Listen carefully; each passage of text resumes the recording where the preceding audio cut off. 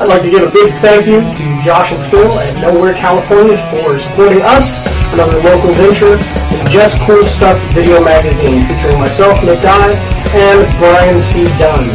You can check us out at facebook.com/JustCoolStuffVM. And you can also catch us on our YouTube channel, also Just Cool Stuff VM. And stay tuned, and we'll have a link directly to our new website up probably over the next recording. So thank you very much for tuning in to Nowhere, California, and we look forward to checking out the Just Cool Stuff video magazine as well. And I just killed a puppy. Greetings from Nowhere, California. We are doing our next reissue. Yeah, this is reissue number 4 for episode 3. Yeah, reissue for episode 3. Do you hear that? Reissue for episode 3. I don't see a problem with it. I mean, yeah, of course you can, because my friend here can't count. Hey, I just learned to tie my shoes. Let me get to counting sooner or later. I'm so proud of you. I was at least 13 when I tied my shoe. Thank you. Yeah. So, anywho, this is the one where we talk about horror cliches. Yes, this is our first actual Halloween episode. Yeah, I enjoy these ones because I always love going into the dark side. The horror movies and blah. Blah. Yeah. So, tell them, enjoy. Yeah, if it's new to you, I hope you enjoy it. And if it's not, then enjoy it again.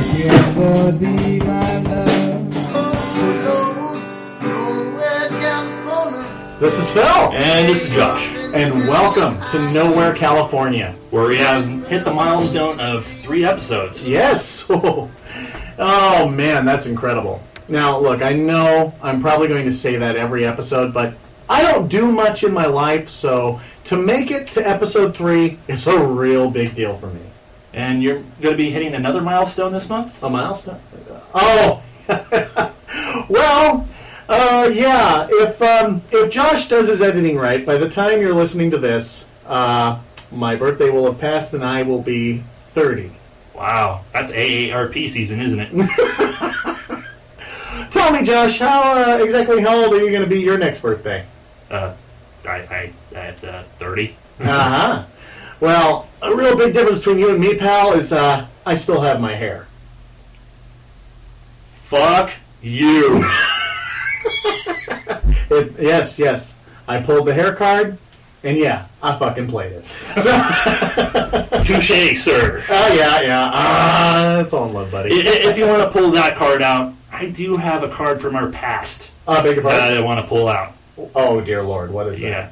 Before I do that, I do want to say this. Okay. With it being your birthday and everything, okay. Before I even decided to bring up an idea of a podcast to anybody, the first person that even popped in my mind to even bring it up to and even say, you know what, you're going to be in this with me, was you, Phil.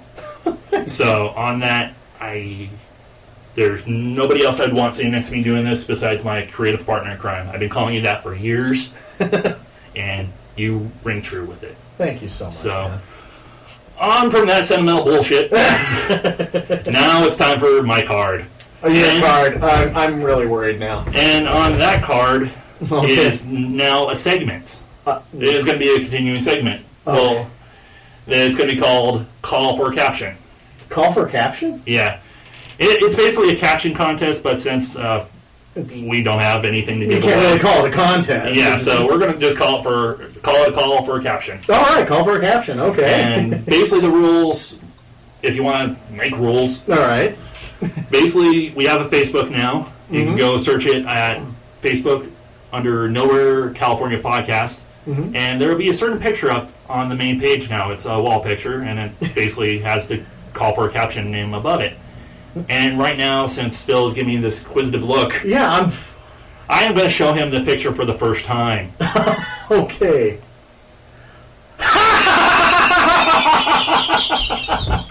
Oh my God. He hasn't seen this picture in a while. And no, it's not my dick. No. Okay, I've never seen your dick, man. I don't think I want to. But I'm sorry, we'll past this. Let him compose himself for a moment here, and then he'll say what he's looking at right now. Okay. All right, well, basically what we're looking at here is back when, Ranchero Middle School. I believe so. Yeah, we went to a field trip to Knott's Berry Farm. Well, Josh and I, we went on the log ride. And remember, we're in middle school at this point, so Yeah.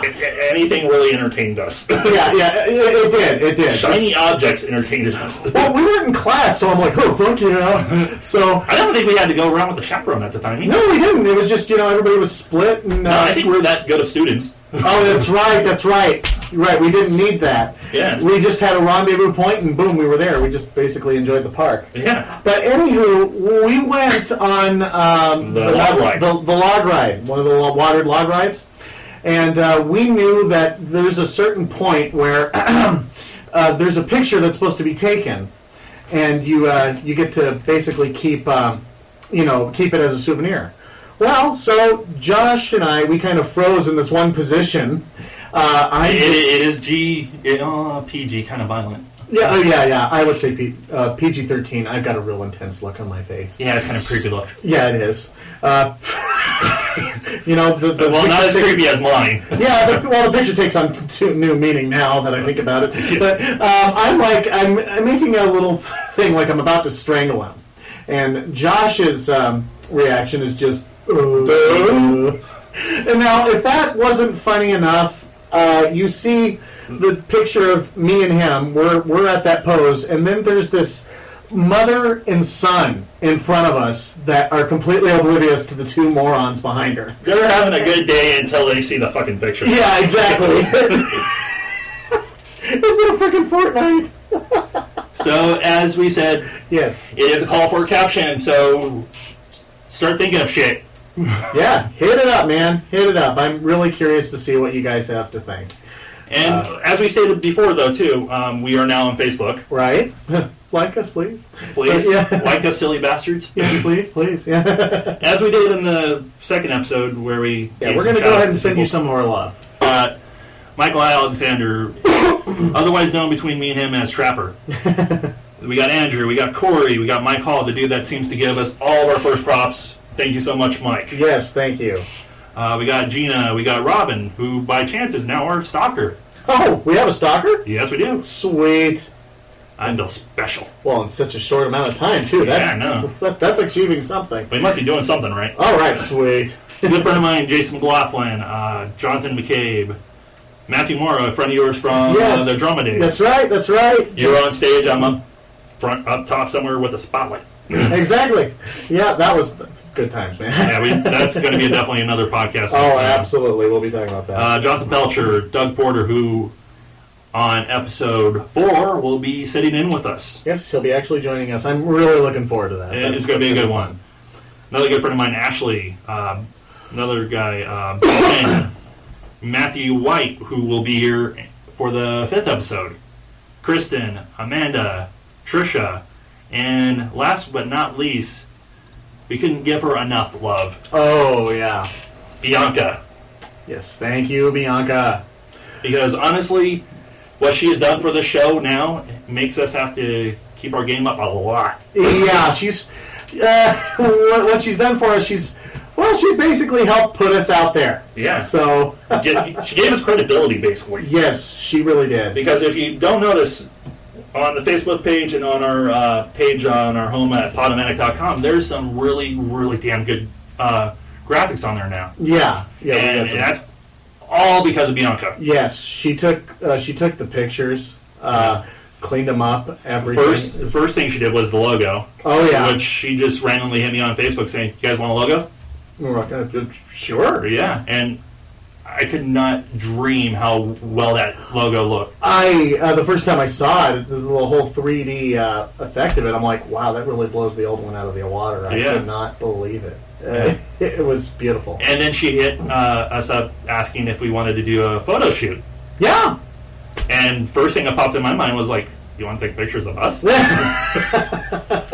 But we agreed, and we went out to El Mirage a couple weeks ago and took some pictures. And as you can see from, like I said, the Podomatic page, these came out great. Yeah, especially with our dumbasses on them. Oh yeah. I mean, I had a friend, email me and say, "Phil, are you in a movie or something?" You know, they thought, they're like, "Dude, this belongs on a cover of a DVD or something." And I'm like, no, that's actually for my podcast. But I have to agree with you. That is It's some awesome work. It's insanely great work. Honestly, there is no level of love, thanks, everything we can say to Bianca for the great talent that she has shown our show. But thank you for sharing your talent with us, is what Yeah. we can say. Thank you. I gotta say this though too, Phil. Yeah. You handled yourself well with the nudity. Oh, you know, is she going to give us the nudes? That was part of the deal. I'll ask her later. Okay. Yeah. My fiance wants the nudes. Okay. So, speaking of nudes, On another horrific level. yes, horrific. Any of us nude. Yeah, especially me. Jesus Christ. It being a very horrific month, we thought we would talk about some of our favorite aspects, like horror movies. Yeah. Yeah, and, so it being the month of Halloween, I would just love to say, wahaha, boogie, boogie, boogie. Okay, I got that out of my system. Wow. So, yeah. That honestly scared me, but I don't think on the levels that you wanted it. No, it's not. But hey, you know what? The point is, it scared you. Yes, and that's and I'll take what I can get. But also, too, from the last episode, what we kind of learned from here is you've got a thing for horror movies. I do love horror movies. The thing is, I just love. The thing is, they don't always scare me, but sometimes they're funny to watch. They're just fun to watch. That's true. In a large portion of times. They're fun to watch, and then there's also the ones where you're just sitting there going, holy crap. Oh, there have been quite a few, and this is one that I'm actually going to bring up here right now. Yeah. Pet Sematary. Now, that movie is fun to watch. It's another Stephen King, like Stephen King's It. But Pet Sematary, I will watch that movie, and I will walk away feeling really, my skin's still crawling after watching it. Very, I believe it was it was one of Stephen King's first actual novels to be adapted to a screenplay. And I believe so, yeah. Yeah, rather than a short, it was an actual motion picture. It was the first. It was the first of its kind. It wasn't based on a short story. It was actually a novel, and they adapted it to the screenplay. And it really is a legitimately scary, frightening, and very, just all about creepy film. It just hits all the marks. Yeah, when it comes to horror movies, I've always had this long-standing ideal behind them. When it comes to dramas, there's always the good, there's always bad, and there's mid-roads. Right. Same with comedy. Good, bad, Mid-road.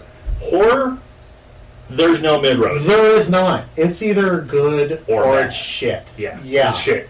To put it blatantly. Yeah. No offense. But yeah, you really got to hit those right. And to me, there are people that probably have a difference of opinion. Pet Sematary, for me, because, to really touch people at a horrific level, you got to touch the individual. And Pet Sematary, for me, hits all the marks to a T. I guess on the flip side of that one would be some of the most recent stuff that would be categorized as torture porn, which is the dumbest terminology I've ever heard in my life. Oh, torture porn? Yeah. It's a horror movie. Every horror movie, you're going to feel like shit. When I grew up, that was they used to call those snuff films. Yeah. There was one that came out a couple years ago. What's that? Hostel 2. Oh, I remember that movie. Yeah. And before the movie came out, it was being touted as the most frightful, scary ending in a long time. Oh, really? And More so than the first one? Yeah. Really? Yeah. Okay. And then me and my friend Doug, we went to go see it. Uh-huh. When we sat there, we're watching the ending, and we're sitting there going like, yeah, okay, this is good, I guess. But then afterwards, we're leaving the theater, and we're overhearing people's conversations, and they're reacting the way the advertisers wanted them to. We're just kind of standing there going, should we be feeling weird about this? Because if you remember the ending of Hostel 2, spoiler alert, go ahead. One dude gets his junk cut off, and then at the end, a girl gets her head chopped off, and little kids play soccer with it. Yeah. And you forgot to mention the fact that the junk got fed to a German Shepherd. Oh, yes, sorry. It's the devil's in the details, buddy. I know, sorry. If that was supposed to be the big horrific ending, it's kind of like, okay. It's not a knock in the movie or Eli Roth or anything, it's just like, so we've seen some violent shit, I guess. Little kids playing soccer didn't really faze you, did it? No. I got lucky enough to see that on the movie channel. Now, look, I laughed my ass off. Oh, yeah. Because I am a fucked up individual. That's why we're doing this. Yeah, exactly. But still, there is a part of me that goes, in hindsight, that is pretty screwed up. But you know what I've learned from watching those movies? I don't go backpacking anywhere. I am not going to be a tourist. Well, that's a lot of things with a lot of horror movies. A lot of movies, they always have those little niches where, I guess their terminology is cliches. Oh, cliches, yes. Name one from a comedy cliche. A comedy cliche? All right, so say, okay, here's your typical, romantic comedy scenario. A woman, she loves this one guy, and he's about to leave and go on a plane, right? Yeah. Now, at the last-ditch effort, she goes, no, I love him. So she drives through all this traffic. She goes through all this shit to get to the airport. She's knocking down old people, stuff like that. Going through security, you're like, oh, go on, stuff like that. Everybody's rooting for her to get to the plane, and she gets to the plane on time. I've seen the cliche go both ways. She gets to the plane, it leaves, and, oh, he didn't get on the plane because he loves her. So there is your typical romantic comedy cliche. Here's my favorite cliche. It is those movies with the midgets where they're wearing the creepy clown masks and they're wearing thongs and wielding 9-irons. Dude, what the fuck kind of cliche is that? Porn.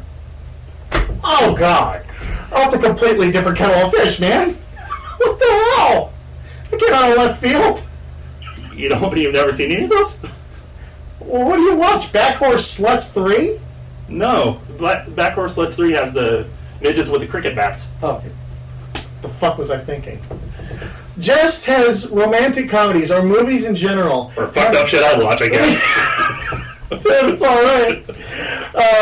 They have their own cliches that they follow in their own little formulas, and apparently every horror movie has its own formula in cliches they follow. And being October, yeah, we found a list. Yes, that was graciously handed to us on a silver platter by the founder and I guess CEO of the greatest movie site online, JoBlo.com. I will spell this out: JOBLO.com. When you want to find good movie news, entertainment news, where you don't have to find out who's fucking who's doing what, and everything. If you just want plain, straight up, just good, solid news, where you don't want to put a drill to your skull, go to Joe Blow. Not only is it great news, it is very entertaining. I found myself clicking on stuff and just enjoying the living hell out of everything they have on there. I hit up Berg, a.k.a. Joe Blow, on his site and to see if he had any ideas for any good horror movie cliches for us to bring up. A link to a really good article that they did have on the site back in April of 2008, written by Jim Law, which is the top 10 horror cliches that need to die.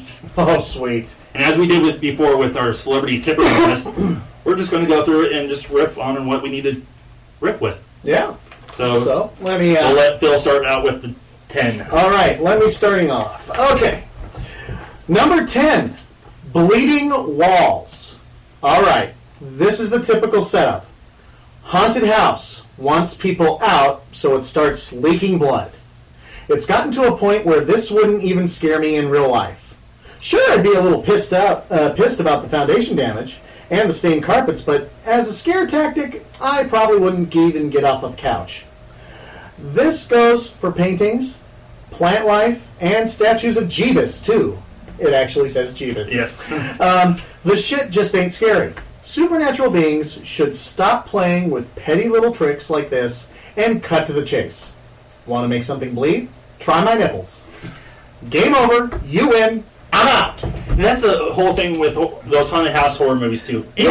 Any normal person, you walk in a house and the walls start bleeding. First, you're going to do a toxicology report on yourself, make sure you weren't slipped anything. Right, exactly. And then if the house starts going, telling you, get out, screw it, I'm out. Yeah, Eddie Murphy said it best when he said, wow, what a wonderful house. Get out. Too bad we can't say it, baby. Yeah. Exactly. I've seen that scenario so many times where, okay, the walls bleed, and stuff like that. You're like, okay, you know what, I'm just going to get the fuck out of the house. Exactly. There was a guy on House Hunters that was paranoid about moving into a haunted house. So he had, like, a priest bless it, and he had, like, emeralds and stuff. Well, you got to cover your bases. Well, exactly. And the thing is, I'm looking at this and I'm like, this is the most interesting episode of House Hunters I have ever seen. And that's very rare saying when it comes to House Hunters. Oh, exactly. I mean, I haven't really watched too many. But I sat down and watched this one, and I'm like, you know what? I think I would do that. Yeah, I want a priest here. Yeah. Or if you really want to be technical, if you're sitting on the crapper and your house is telling you to get out, it's probably going to help you. Yeah, exactly. Thank you. I'm out. Yeah. Well, thank you. You just scared that log out of me. Yes. But, I mean... the Bleeding Walls has been used so much that it was even satired in the very first Simpsons Treehouse of Horror. Classics. Classic, yeah. They go in there. Bart gets into an argument with the house. He goes, do it again! What? Make the walls bleed. No! Hey man, we own you. Let's see some blood. I don't have to entertain you. Come on! Do the blood thing! Do it! I mean... That was great. I love that. But, that kind of stuff, to get to a point, even, Evil Dead did it. Oh, yeah. Bleeding Walls. It is a cliche, but it really, it's not scary anymore. Yeah, it isn't. I mean, don't get me wrong, I still enjoy it, but, honestly, yeah. Not to, I guess, jump the list or anything. All right. A lot of these cliches that we're going to be seeing on this list doesn't scare a lot of people anymore because when the world has the Saw movies, the Hostel movies, and now Human Centipede. Oh yeah, we've delved into a different territory where it's where it won't even bother anybody. It phase people, but yeah. All right, number 9, cats. The typical setup: Shelley hears something in the house. While exploring, a cat explodes from the closet. Now, if a cat actually exploded out of the closet, that'd be pretty damn cool. Yeah, I'd have a little geekgasm every time. But a fireball and everything. Yeah, but I think what they mean is shooting out of the closet. Yeah, really quick. Anyway, this is usually combined with the sound editor pumping the volume to 11. This only worked once. The movie was called Pet Sematary. Thank you! The cat's name was Church, and she was a zombie cat. You see, zombie cats have a different set of rules when it comes to being scary. When Fluffy Nuts, the family pet, jumps out at you, she usually gets, caressed and fed for not being evil. When Church, the zombie cat, jumps out at you, she growls something that can only be compared to a record of Satan being played backwards, and then rolls her eyes into the back of her head while cleaning herself of the dirt from the grave you just buried her in. Once a cheap scare, the other is just fucked up. So true. Yeah. So, I mean, that's still true with, what is it, The Grudge? The Grudge, yes. The Grudge. Oh, yeah, the damn kid goes, Wah! Yeah, the cat kid. Yeah, the cat kid. I'm like, I don't even understand the connection. We have a little Asian boy that meows. But it's fucking scary. Or it's supposed to be fucking scary. And I think that just trails into our last episode with the whole remakes. Oh, my Lord, yeah. This is like the Japanese one was fine. Why does America have to go and fuck it up? But because that's what we do when it comes to remakes. That's not. Yeah. Why don't we just call it? Oh, this is a fuck up of this movie. Yeah. or the more PR version be reheated. Oh, here we go, reheated. But anyway, this cliche. It's really funny. I was watching Friday the 13th, Part 7, The New Blood. Oh, yeah. And, the same thing. This girl, she's walking around, the power goes out. Yeah. So she finally gets to this door, she opens a closet, and the cat goes, and it's a little, cheap little jump scare. The cat comes out. But what I want to know is, how in God's name did the poor cat get stuck in that closet in the first place? I mean, was somebody putting away towels? Fluffy was like, I don't know, pressing up against the towels, and somebody closed the door, and the cat has been stuck there till nighttime and the power goes out? Well, honestly, that can explain a lot of cats in horror movies. It's just not they're evil. They just got stuck in a door. Yeah. Because their owners are idiots. Yeah. Sorry, I'm passionate about these. I love horror movies. Oh, horror movies are the best. Okay, so... Unlike this usual cliche, that is number 8. The last second fix. Oh my god. Here's the setup. In order to escape or kill the bad guy, our hero must use some sort of device that won't work until the last second. Mm-hmm. You ever notice how villains always get to the elevator just as it closes? Or how the car won't start until he's standing right outside the window? The gun won't fire until he's right on top of you? the bomb won't blow up until the last possible chance. You get the point? Oh yeah. How many times do we have to go through this during a typical slasher film before there's a payoff? Have you ever thought, oh my god, this is it? That elevator is never going to close on time, and the lead character is going to die a half hour in. Never. Quit treating us like idiots. Quit watching Halloween before you sit down and write and rehash the same shit over and over again. Just quit. You suck. Not only with vehicles, it's funny. Like I said, the monsters or whatever it is, they're all on top of you, and for whatever reason, the cars. Yeah. Now, this is one thing I was wondering. If you were driving a Prius, today's car now. Yeah. Oh, I heard. We want to be green. Yeah, it's far fetched, but my mom owns a Prius. Now you can have the keys in your pocket, and you can run in there, and all you have to do is just push a button, and the sucker starts. Now, would that cliche really work if there was a Prius in this picture? Well, yeah, maybe the fact that the person may have to go unplug it real quick and yeah, take it out. Yeah, that could be a problem. Or worse yet, what if you get into the car and you realize, holy shit, the keys are still in the house? So. Very true. But with Prius, it's like, ooh, cool, I'm good. Yeah.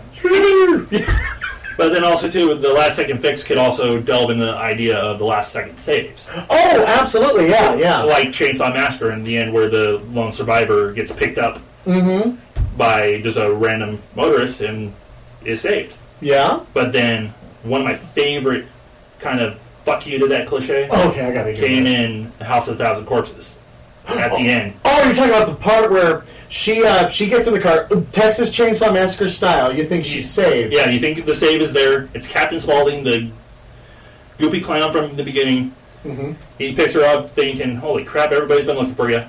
And she passes out, and as you think the movie's about to fade out, Otis pops up in the backseat. Yep. And she is fucked. Okay, so now we're at number 7, crazy mirrors. Okay, here's the typical setup. Some traumatized loser looks into a mirror to see something scary behind them. When they turn around, it's gone. They might be high. Yeah, you're kind of stopping to think that way. Now, think long and hard about how fucking useless this is. It's as cheap a scare as you're ever going to get, ignoring the fact that we can all see it coming a mile away.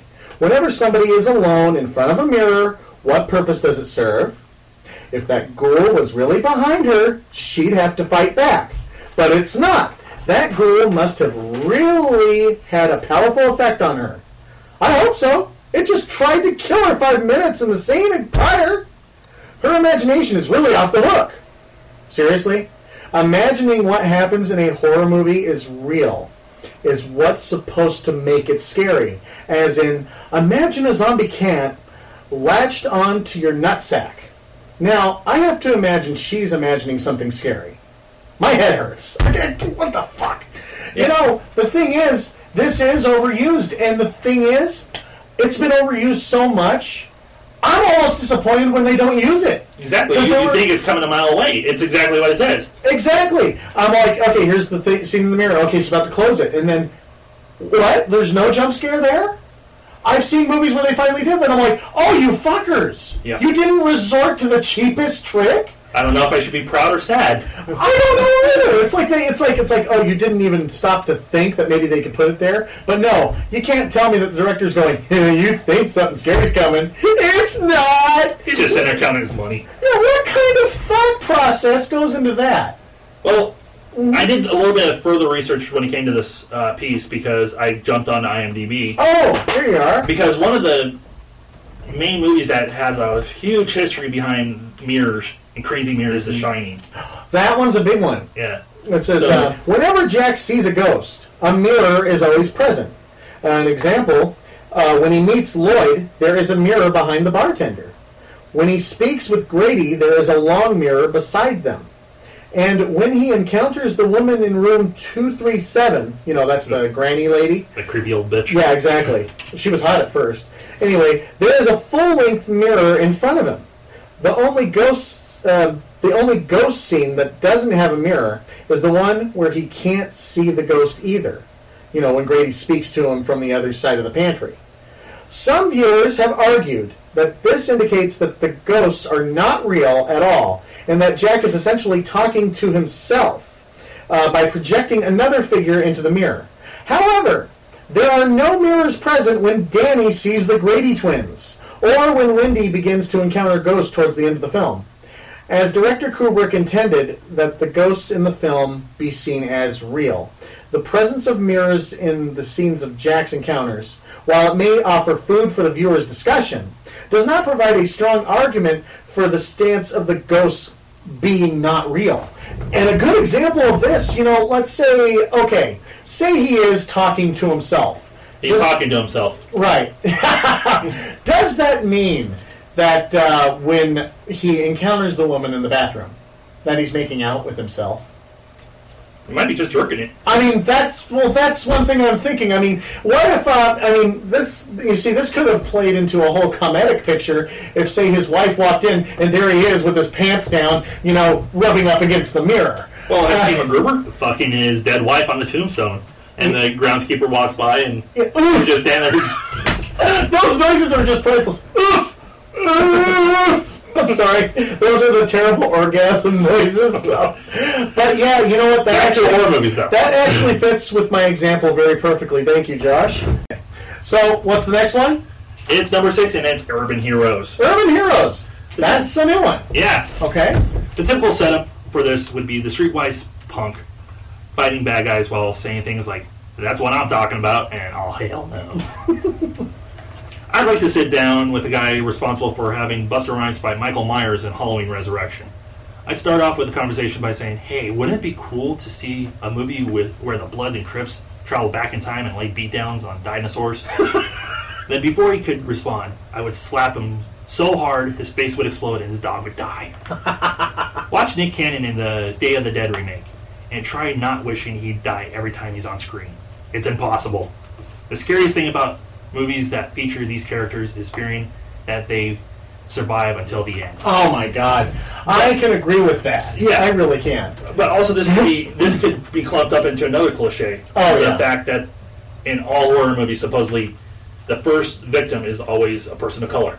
That is wrong. Yeah. And that's where you get the "oh hell no." Yeah. I mean, that's where you get the urban heroes for the people going like, "I want to make up for all those dead people." For all the brothers that died. Yeah. The Busta Rhymes fighting Michael Myers in Halloween Resurrection. Exactly. I mean, what was their thought? It's kind of like not that Busta Rhymes was in the film. That's not a problem. Yeah, the dude is a damn good actor. He's a wonderful actor, and he's fun to watch. Watch Narc. Yes. Damn good movie. Very good movie. But, they... Not Halloween Resurrection. No. Well, for one thing, they really don't utilize him the way he should be utilized. Oh, yeah. Granted, seeing him fight Mike Myers is amusing.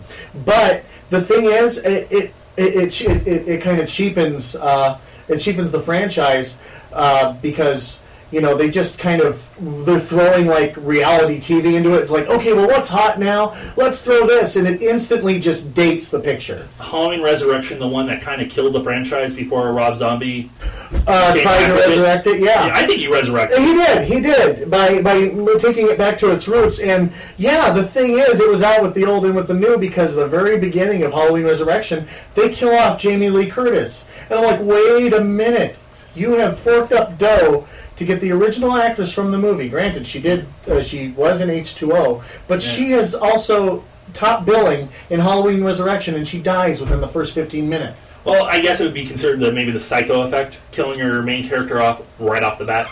Yeah, but we got to remember that Halloween Resurrection is not Psycho. Oh, it's far. It is far from Psycho. And that's probably the whole thing. They were probably thinking, this will get people. Yeah. We'll get them in the seats with the name on the poster, and then fuck them in the ass. Yeah, exactly. Ironically, it was Jamie Lee Curtis's mom in Psycho that died. So maybe full circle. Wow. But unfortunately, Jamie Lee Curtis's death, as opposed to shocking people, well, it did shock people. It mostly pissed them off. They were like, "This was supposed to be. What the fuck?" That's not the reaction you want to get. Exactly. Yeah. Full circle. It's a shit reaction. And speaking of shit, all right. Number 5, dropping shit. dropping shit. And this does not involve a bathroom. No, this is my personal favorite. Let me give you the setup. Go ahead. Jessie has 30 seconds to unlock the door and escape sure death. This would be much easier if she stopped dropping the fucking keys.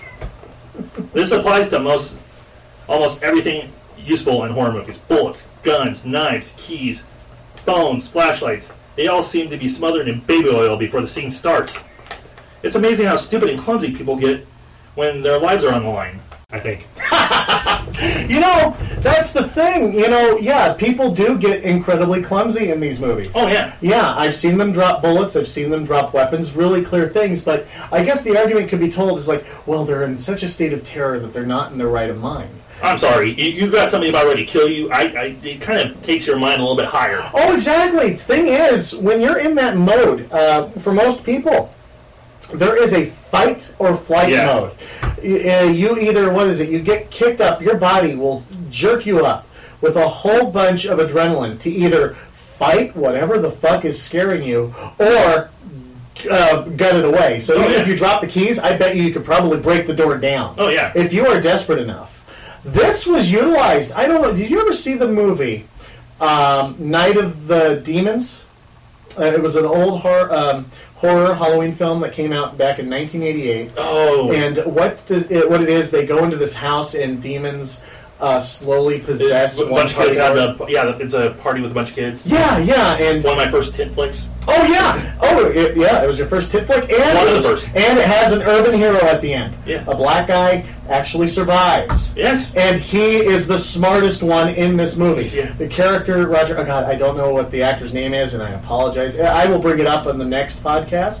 But I don't know who he is, but like I said, he's the smartest character. They're surrounded by zombies, right? And all he says in this point, this is where they're doomed. They are backed up against the corner. He goes, "You ain't getting me!" And he runs, and he breaks down a frickin' door to get out of there. I mean, this thing is bolted. Fight and flight. Yeah, fight and flight. He breaks the sucker down. He's got all that adrenaline. He jumps up, and he's climbing up. I mean, there's these barbed wired fence, and he's climbing up it like this. I mean, he's bleeding, but he's like, and he's getting up there. I don't blame him one bit. Yeah, he's getting up there with incredible ease, and that's what helps him to survive.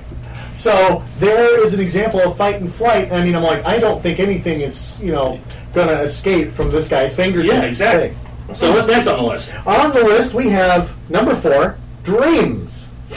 Typical setup. Something incredible happens, taking us by complete surprise. Character wakes up. You ever notice some of the coolest moments in film happen during the token dream sequence?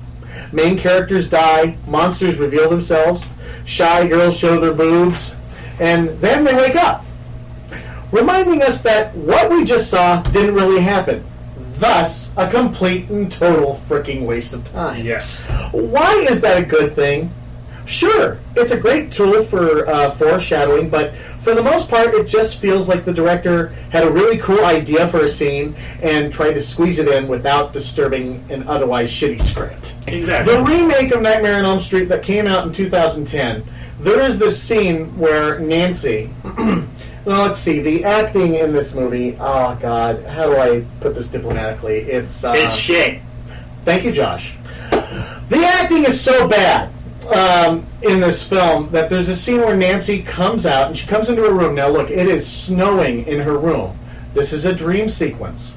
Now, if you're unaware that it's a dream, your actual reaction should be, holy fuck, it's snowing in my room. Yeah. But the actress kind of looks at this and kind of shrugs it off as if to say, oh, normally it snows in the kitchen. The dream sequences is supposed to promote a bit of surrealism, and there's nothing like that in this scene. I mean, this person just accepts the fact that it's snowing in her motherfucking bedroom. Well, you're trying to... Are you saying I'm overanalyzing? I mean, is that what I'm doing? Well, if we didn't overanalyze things, then this would be pointless. Good point. I mean, I don't mean to, but really, it just pisses me the fuck off. You want to see heads jammed up asses? I want to see heads jammed up asses. Sorry, we had to call that Thank one back. you. Okay, so what is number 3, my friend? Number 3, cell phones that never work. here's the setup for that one. Well, the kind of setup, because the title kind of explains itself. Yeah. As soon as they're needed, the phone implodes. This is the most recent cliche on the list. Due to technology advances, directors have found themselves having to deal with the fact that every victim, moronic or not, probably has a cell phone. What to do? Let's make the battery run out. Mm-hmm. Make sure there's no reception where they're going to die. Destroy it. One of those things usually happens in the first act, removing it as an option early on. So I guess if you're out and notice any of these with your phone, you're going to die in approximately 45 minutes from that moment. Go home now. You know, that's the thing. Cell phones have taken the place of the black guy in horror movies. They're the first thing to go. Yeah. You know, yeah, that's why we have the urban heroes now with the advancing technology. If you're a cell phone in a horror movie, you're fucking dead. Oh, yeah. There's a great video on YouTube where it shows cell phones just going to crap in horror movies. And it's just cell phones. You might as well just toss it against the wall because you're fucked. Yeah, exactly. It's you're backed out in the corner, and I think that's funny. The way the directors, they try to, you try not to treat your audience like children, but yet you've got to answer this question. You got to have conveniently. Oh, we're in an area with no bars. Nuclear holocaust was over here, and satellite doesn't cover it. I mean, yeah, you can't get a reception, and I'm thinking, another 30 years from now, let's just say, I've seen a lot of sci-fi pictures, right? What if this becomes a reality? Everybody has a chip in their head. It's installed in their head, and you can call, and there's an active GPS. If you go missing, people can find you or anything like that. You can contact anybody just by saying send.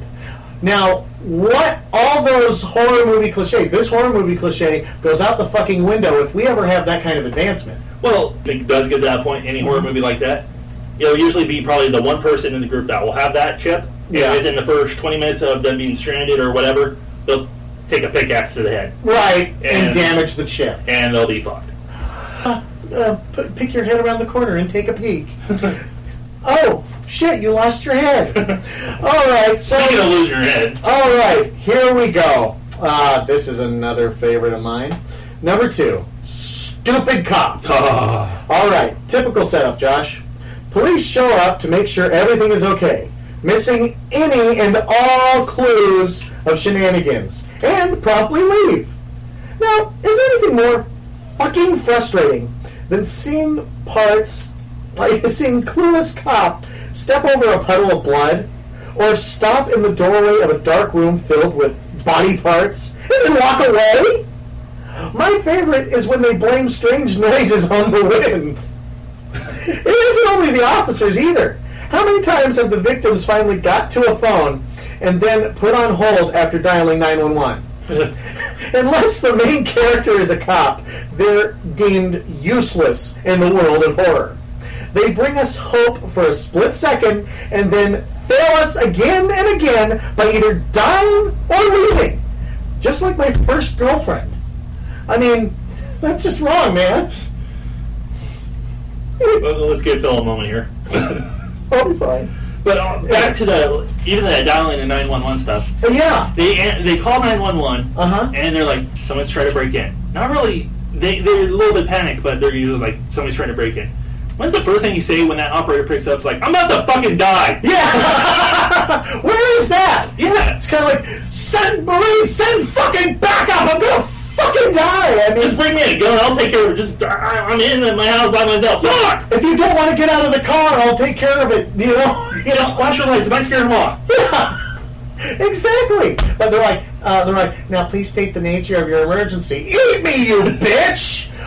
What is it? Bruce Willis did it the best when he goes, what was it, in Die Hard 1? Yeah. One of my favorite scenes in Die Hard. I know it's not a horror movie, but it still holds.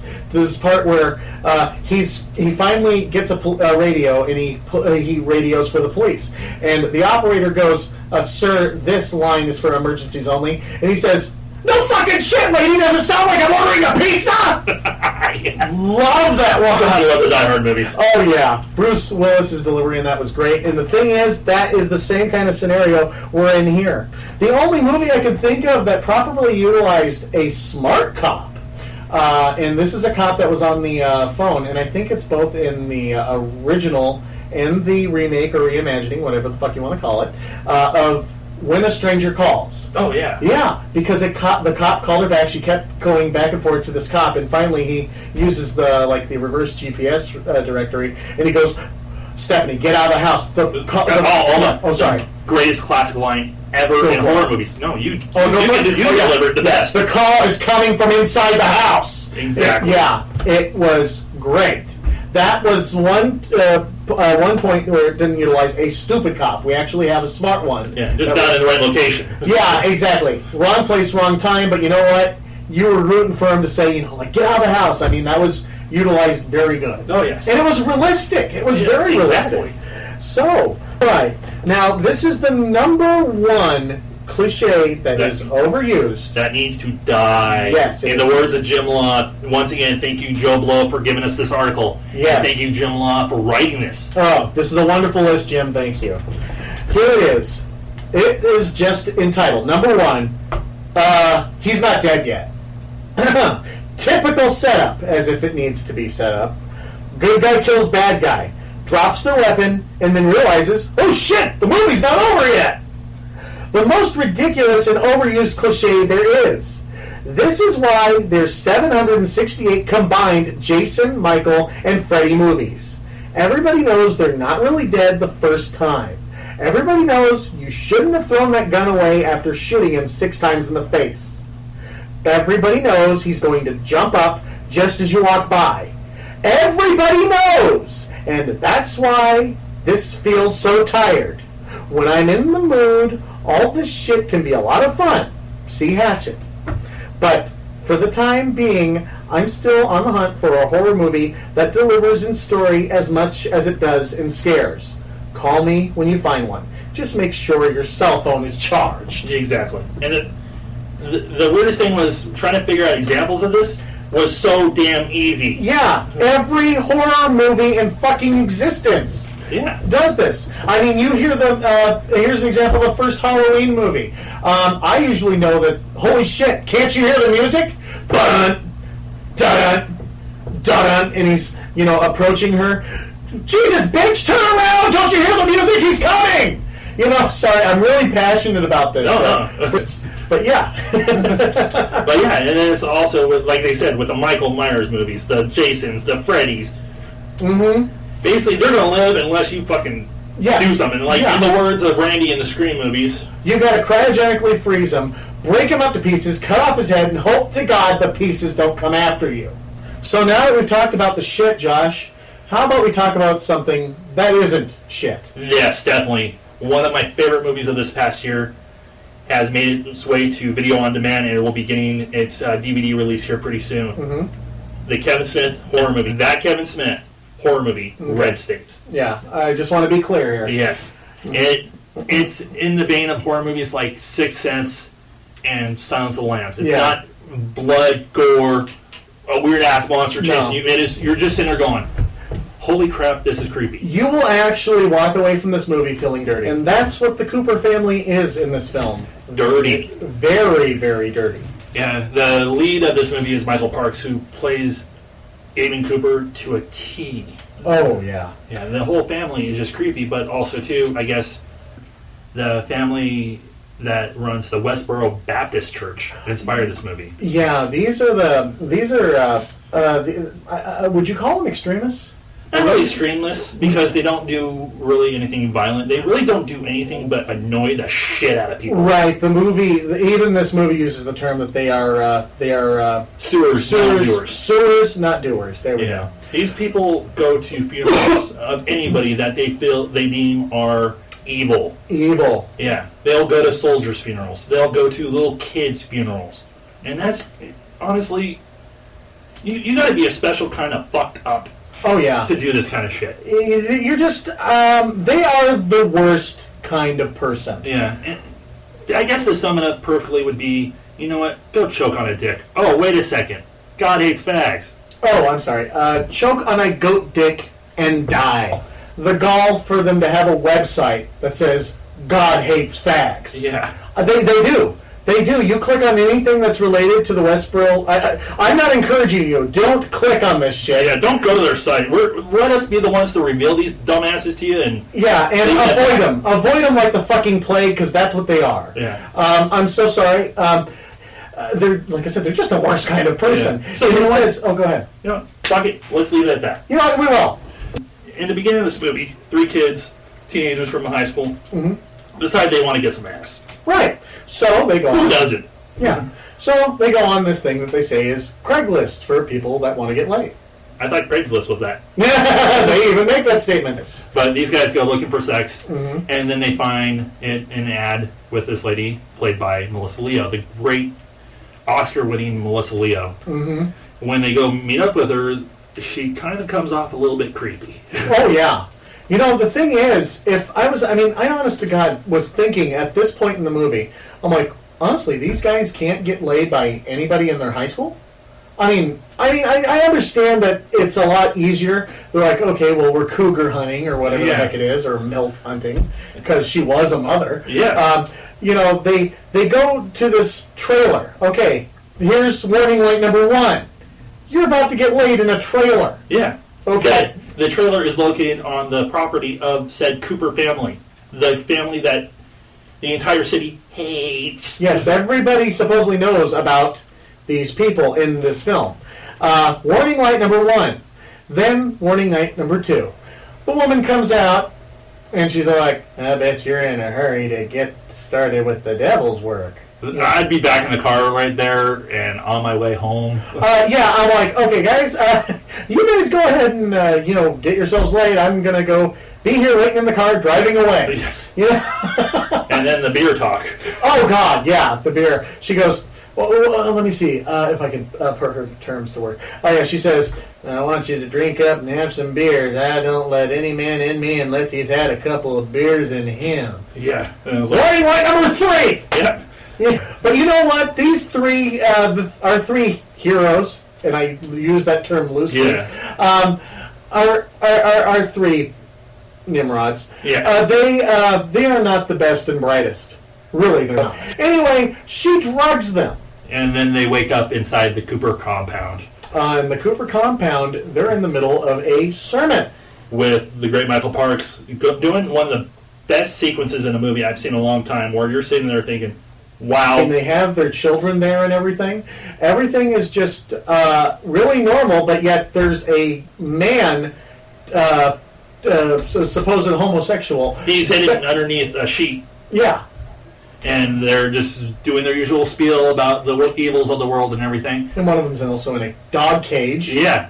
Yeah. But then the kids are exiting the room. It's about to get grown up in here. They flat out, they wrap this guy in, what is it, cellophane? Yeah. They wrap this poor guy in cellophane and blow his brains out. Yep. And then that's when everything hits the fan. Oh, yeah.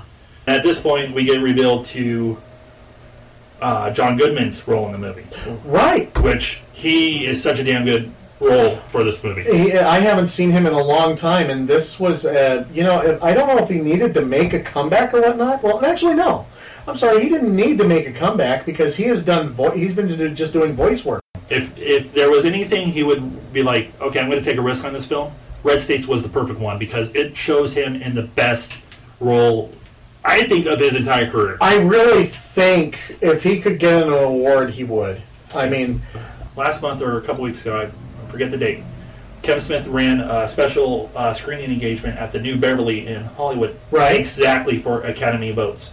No kidding. Well, that's great. Yeah, he figured the stars did the movie for such little money. He wanted to make sure that they got their chance because they pulled some great performances out. And Kevin Smith, he has made fun of a couple of his past films before, like Jersey Girl and all that and stuff. There's nothing in the world Kevin Smith should be nothing more than just damn proud of this movie. Well, it was so different. Oh, yeah. It's so distanced from, like I said, there are little nuances that say, Yeah, there's the Kevin Smith. Yeah, there's the Kevin Smith in there, but then the film took risks, and it was very legitimately creepy at times, and it's really hard to get a scare out of me. Oh yeah, because I'm so desensitized to stuff. But I actually was holding my breath on quite a few of these scenes. Oh, definitely. Especially the ending. Oh yeah. Spoiler alert about the ending.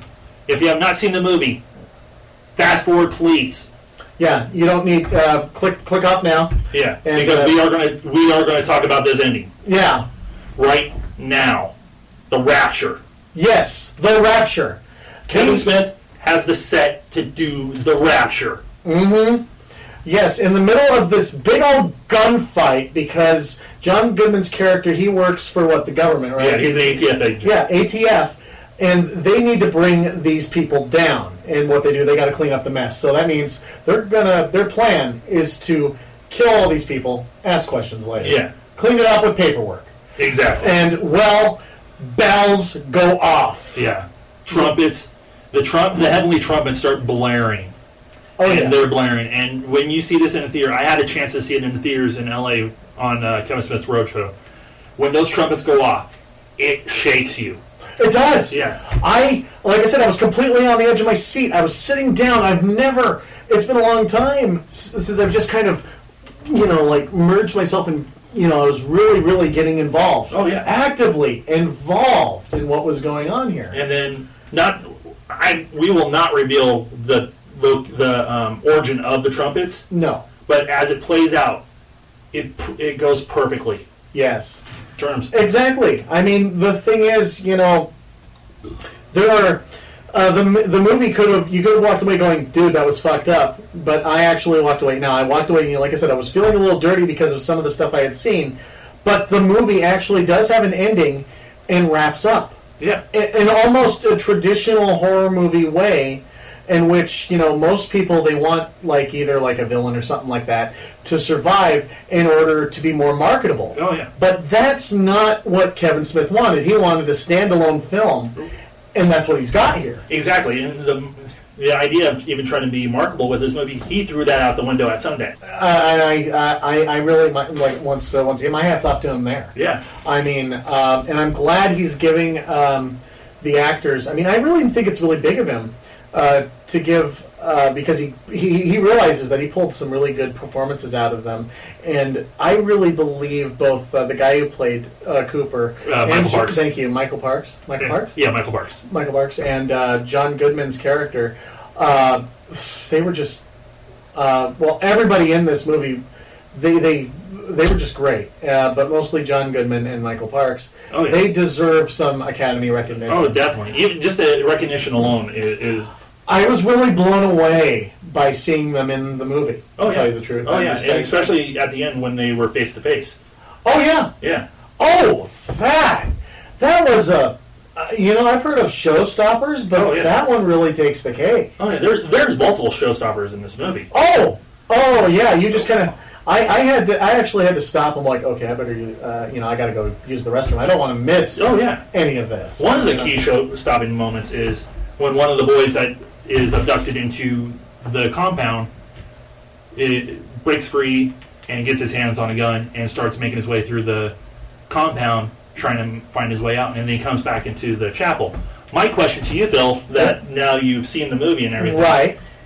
If you were up on the cross, wrapped in that cellophane, I wouldn't even really say you're fucked, but basically this is not going to be good. You saw me out of the corner of your eye with a freaking machine gun. Would you want me to try to run, get some help, or would you want me to open fire? I want you to empty the gun on everybody that you saw, and just untie my feet. Don't bother getting me off the cross. Just untie my feet so I could run or hop my way out of there. Just empty the gun at every single bastard you see. That'd be my answer too. Yeah. Because you know what? To anybody that is listening right now, you know the scene I am talking about. Mm-hmm. That is my question to you. Would you want your friend off to the side to open fire and just, if we're going down, we're taking them with us? Yeah. Or run and get help? Oh, on that note, that is the question we raised to you. That is Red State. We highly recommend it. It is definitely worth a look. You're a fan of horror movies, you're a fan of thrillers, you're a fan of just watching some fucked up religious people kill people. Oh, yeah. You teabaggers out there. Yeah, you know who you are. Yeah. So, well, I think that wraps it up for this one. Josh, there was something you wanted to say before we concluded, right? Oh, yeah, definitely. Like we said at the beginning of this episode, there was the milestone point for you this month with your birthday. Yeah. And then the people that do know me, like Phil knows about this and everything, this year also marks a 10-year point for the passing of one of my best friends, Tom Quinnett. And honestly, whenever it comes to anything I do creatively, Tom was the first person that kind of pushed me to try it, take that risk. Either verbally be creative or put it to paper. And now that this month is the 10-year mark of his passing, I still miss you, Tom. To the people that knew you, you're in my thoughts. And to the people that didn't know you, sorry about your damn luck. And on that note, I wouldn't want to end this too somberly because, you know what, Tom want us to end with a laugh. And everybody loves a dick joke, so... Tom really loved the dick joke. Yes, he did. So, as we end every episode, time for our stupid game. Here we go. And this week, it is... the worst things you don't want to... the last thing you want to hear from your doctor. And here we go. Well, Phil, there's no reason you shouldn't live another 40 years. However, you will be bleeding constantly through both eyes. Oh, I just had a sudden urge for Cheerios. Well, Nurse Ratched has the petroleum jelly. I've got my wits about me. We're going to have a party! Well, looking at this wound, it just makes me remember that I need an oil change. Forceps? Scalpel? Clamps? Oops. Would this be a bad time to tell you I'm a ventriloquist, too? Oh my god. It's a fucking train wreck in here. Oh, I don't see anything. Oh, there it is. Did anybody ever tell you you had a birthmark that looked like Joe Theismann? I think I dropped my sandwich in this fucker. Has anybody seen my watch? Shit! My son's hung bigger than him. Have you ever had any penile eruptions? Today? I know you asked me this first, but does this look infected? It's not a growth, Mr. Morgan. It's your balls. You know what? And that concludes this episode of Nowhere, California. We'll see you again in November. Thank you so much, everybody. This has been Reissue 4, Episode 3. Yes. Yes, I repeat again. Reissue 4, Episode 3. And the dead horse called it, said stop beating. Yeah, I think shit just flew out of its ass. So, that being said, thank you for giving it a listen.